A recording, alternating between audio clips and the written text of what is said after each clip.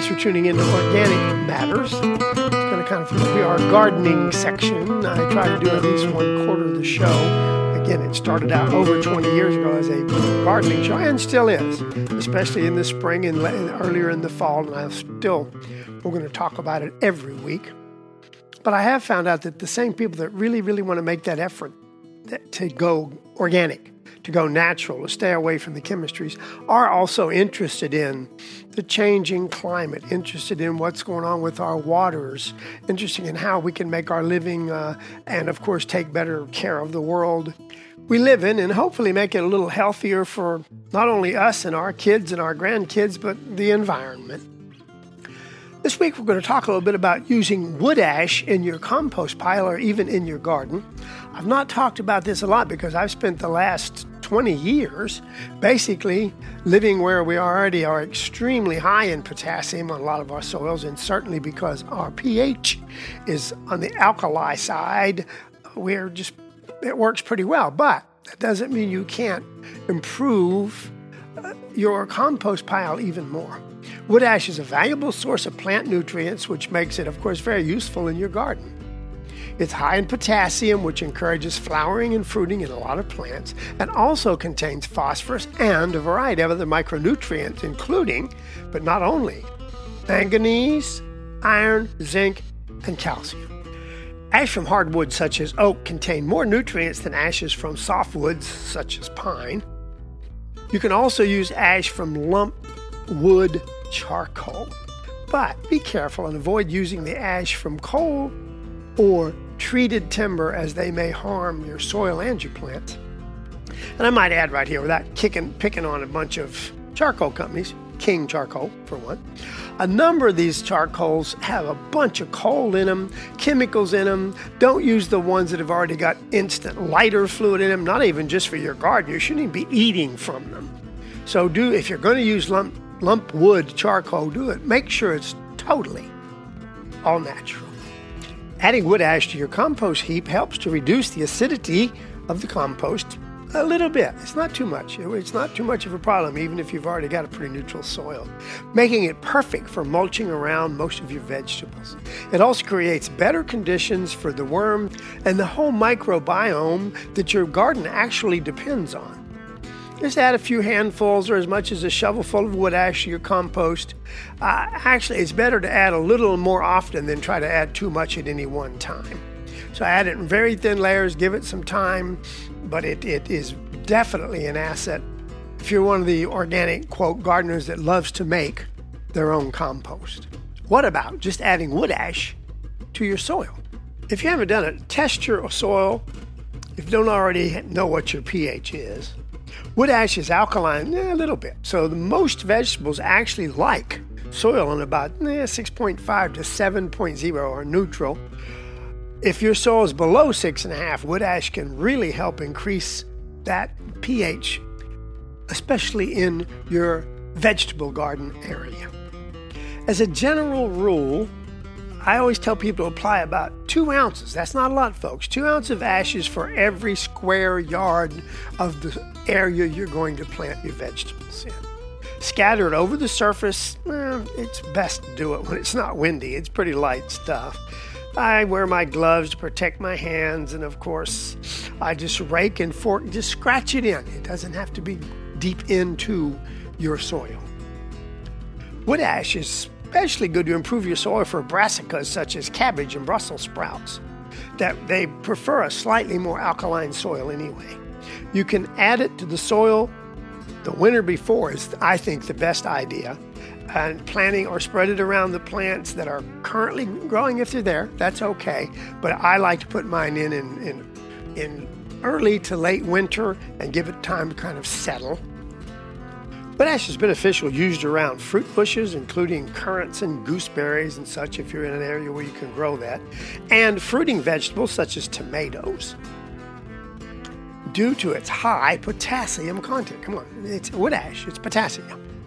It helps improve fruiting. It helps disease resistance and hardiness of the plant in general by helping wood to ripen faster. In other words, the mature part of the plant. Don't let your wood ash come in contact with your seedlings, not a good idea, and avoid using it around really acid-loving plants such as blueberries. Just skip that part of the garden if you're where you... Most of the time I've lived where I couldn't grow blueberries anyway. And in general, it shouldn't be used on soil where you're going to grow potatoes, as alkaline soil, if it gets even a little bit too high, can encourage a thing called potato scab. You would need to add a huge amount of wood ash to make your soil really be too alkali, though. A little goes a long way, but it's not that dangerous to use.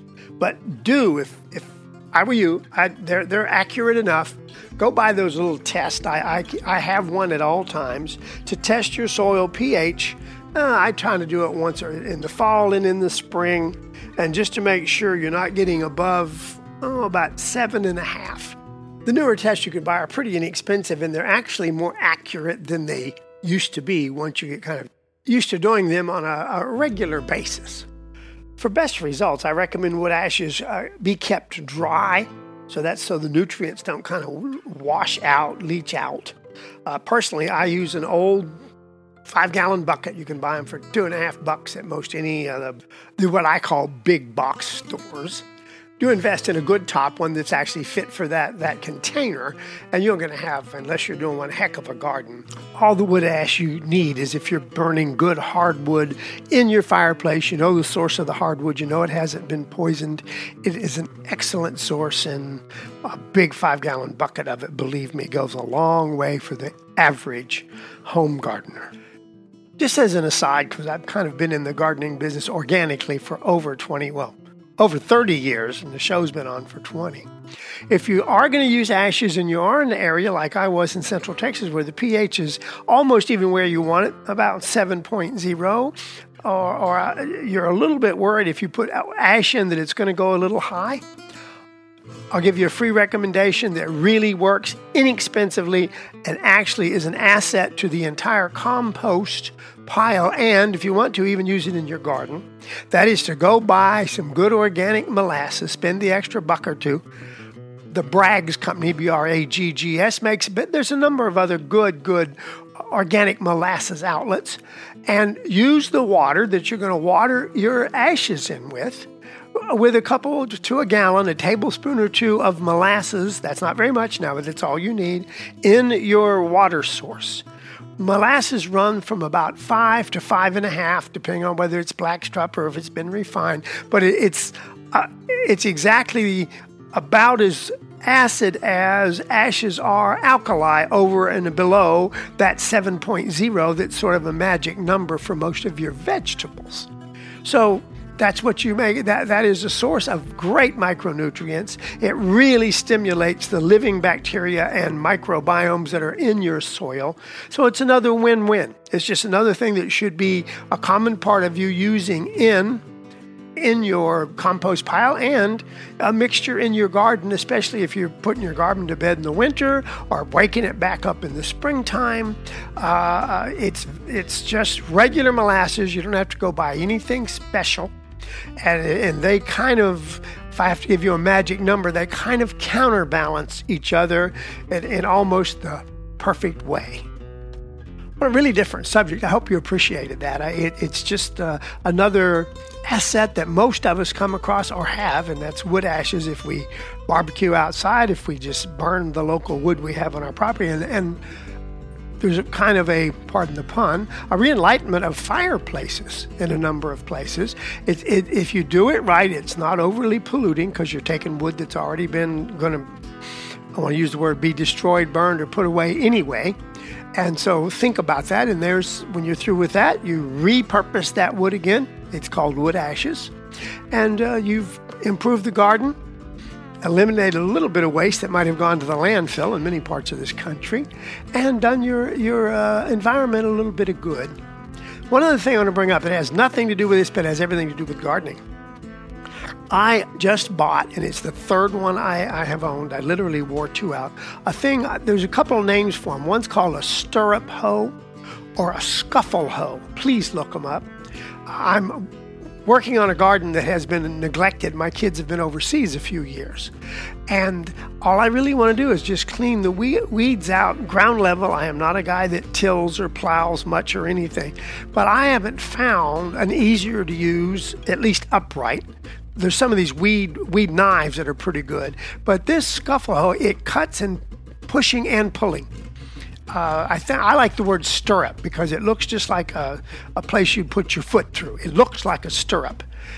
The good ones are a little bit more expensive. I did own the second one I bought was like half the price of normal, $19 or something, which sounds like a fair amount. But the blade wasn't sharping. It was just a pressed blade.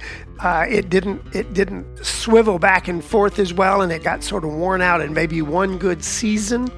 But if you get, I think the best ones come out of Sweden or somewhere over that direction. But you go to a good shop that knows what you're looking for and spend that extra 20 or 30%. And it'll last you probably as long as you're going to be gardening, unless you're way younger than I am. And it is a really, really nice piece of equipment for everyday use in and around your garden. One other garden hint. My daughter is still thinking, well, she wants a potting area and a table, and that is a good idea. But a friend of mine from many years ago, can't believe I didn't think of it before him, but I didn't. He looks for used mailboxes. The great big ones are even fine, but if you have a small garden, you don't necessarily need it. He actually mounts a mailbox, which I have now done 2 times in my life, right at the gate entrance to the garden. Now, where I garden, there's so many deer that we basically have enclosed, built-up gardens. You don't have to have them, but most people at least fence off their garden area. Well, just find yourself a mailbox that has been abused, used, thrown away for another one. They've moved away, and you ask them to get it. And if you want, which is the smart thing to do that I always forget after I think I ought to do it, you can put your pencil and paper in there. It's going to stay dry, and you can draw your little pattern of what you've done this particular time of year so you remember which tomato you put where.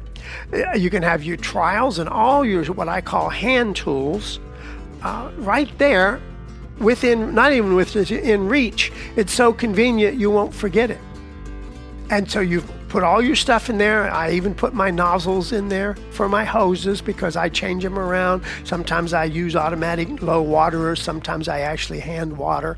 But that one mailbox, I happen to have a medium size. It's not great big, but it's not the little tiny one, is as good an asset as you can come across. I guess it'd even justify buying a new one. I don't know about that, but boy, if you can find one, it will save you a lot of steps. And more importantly that, it will remember for you, if you remember to write it down and stick it in there, exactly what you've planted, when, where, and how. So that's another little gardening tip for this week on Organic Matters.